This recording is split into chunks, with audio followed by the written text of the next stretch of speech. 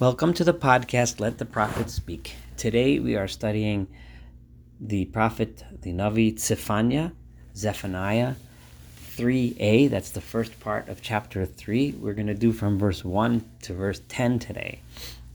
In the last chapter, the prophet Zephaniah had warned all of the nations of the world that if they don't heed God's message and rid themselves of arrogance and learn to be humble before God, that the punishment was coming.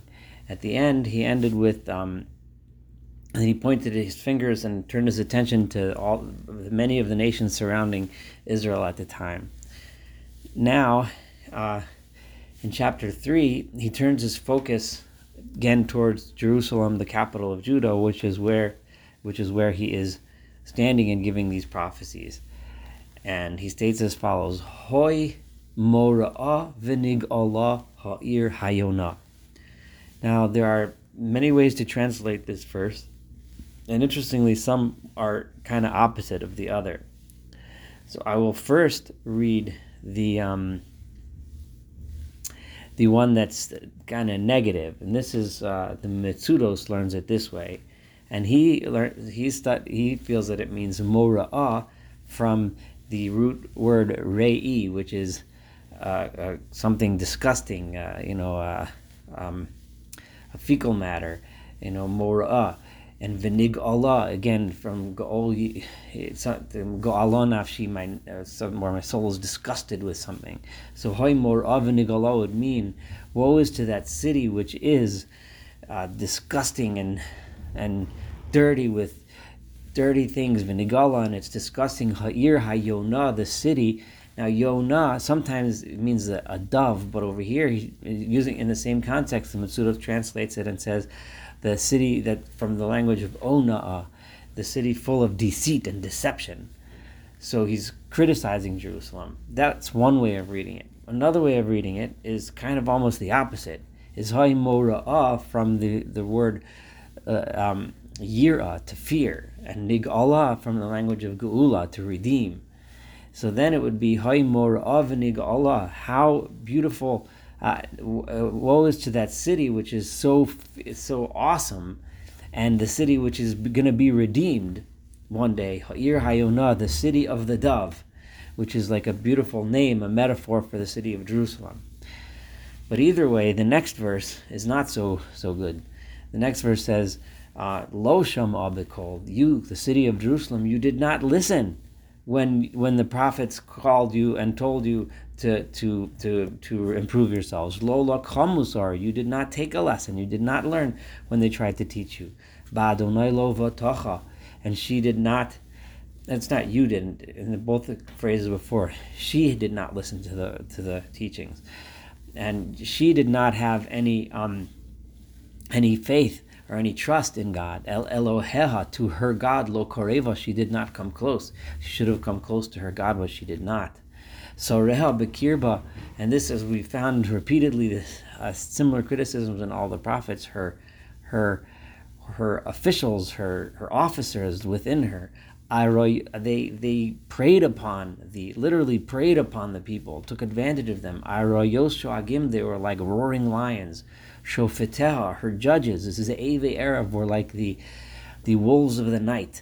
Erev also could mean the wolves of the wilderness. Lo garmula boker, they did not. They ate everything all night, and they didn't leave anything. They didn't finish until the morning. They kept eating the flesh of the people. Nivi'eha, her false prophets. This means her prophets, but her false prophets, the people leading them in the wrong direction. Pochazim, they are foolish, is how the Radak translates it. They're kalim, they're light, they're foolish. Anshe bogdos, they are rebellious people. Kohaneha, her priests, chilalu kodesh, they defiled the holy. Rather than be exemplars and teach holiness, they defiled the holiness themselves. And this last phrase is a powerful one. Chamsu Torah. They made the Torah into chamas, into something that was oppressive. They used the Torah as a means of corruption. and the commentaries give various examples, but essentially what it sounds like is just a corrupt system where people would come to learn Torah, but they would use it as a way to make money off the backs of the people. Adonai Tzadik Bikirba. However, God, when God is within the city, He is righteous within the city. Lo Yaseh Havla. He does not do injustice. Baboker Mishpato. Every morning He puts out His justice. His justice is in the bright light of the morning. It's open, it's easy to see. Yitain la'or, He brings things to light, lo nedar, things that are not hidden. Velo yodea avol boshes. But the people, the leaders of the city, those that were avol, those that were corrupt and perpetrated injustice, they knew no shame. Until, of course, God Himself comes and brings them to light.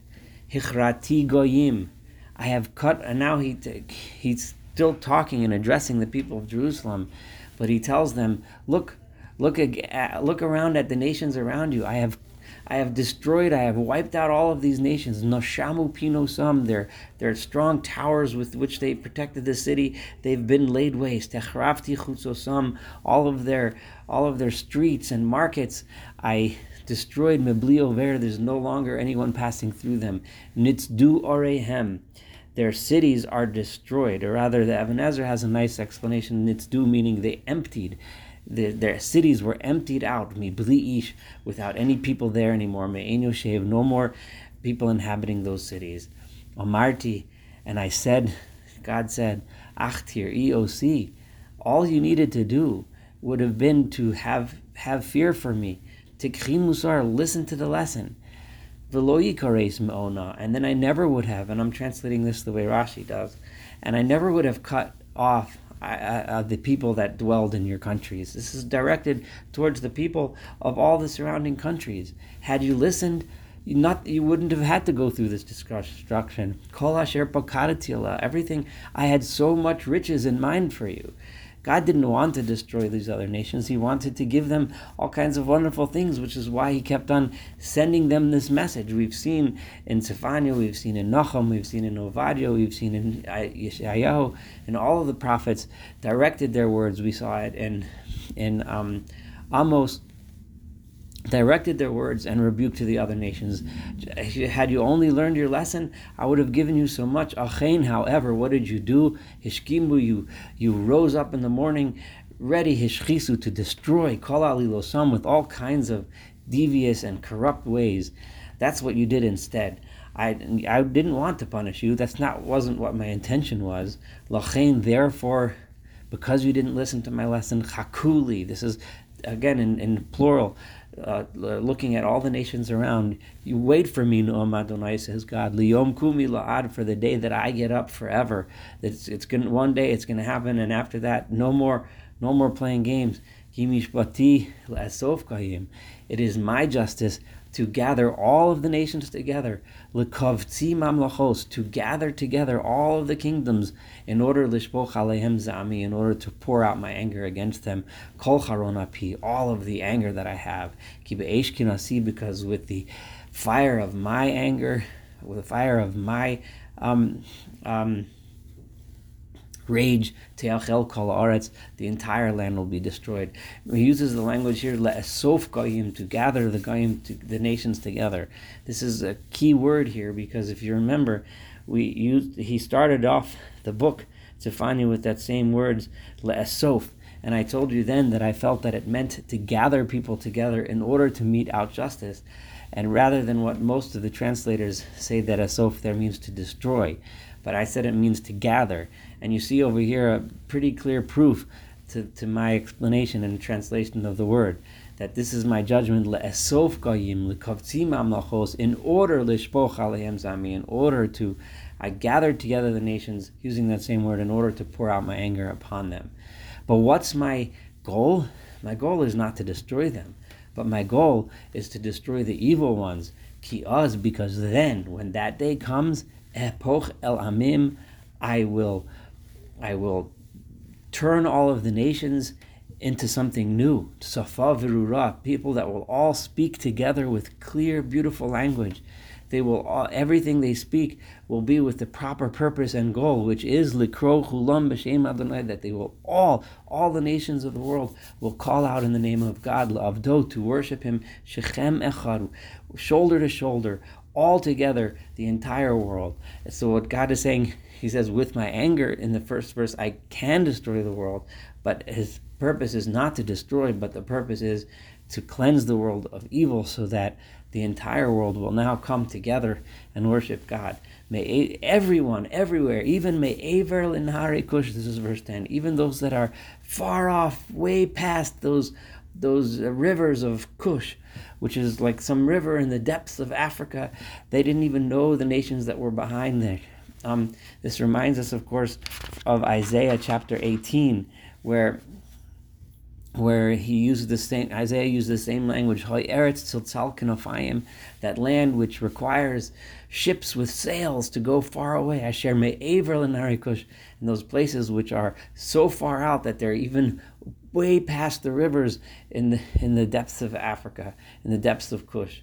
So the places Atorai Bat Putzai, these are places which are, we don't even know, they're very rarely mentioned. These are just far away countries that they knew existed. The place of Atorai, place of Putzai, even those places, Yovilun min Chasi, they will bring offerings to me. Even they will bring offerings to me, says God. That is what my goal is, that the entire world, everyone, the nations here, the nations there, the nations everywhere, will all come to worship me. I'm going to stop here because this is halfway through the third chapter, and the next, God focuses a little bit more on Israel. The first part was he was focusing a lot more on the nations of the world. Thank you so much for studying Tzefania 3a. Looking forward to studying Tzefania 3b together, and thus completing the book of Tzefania.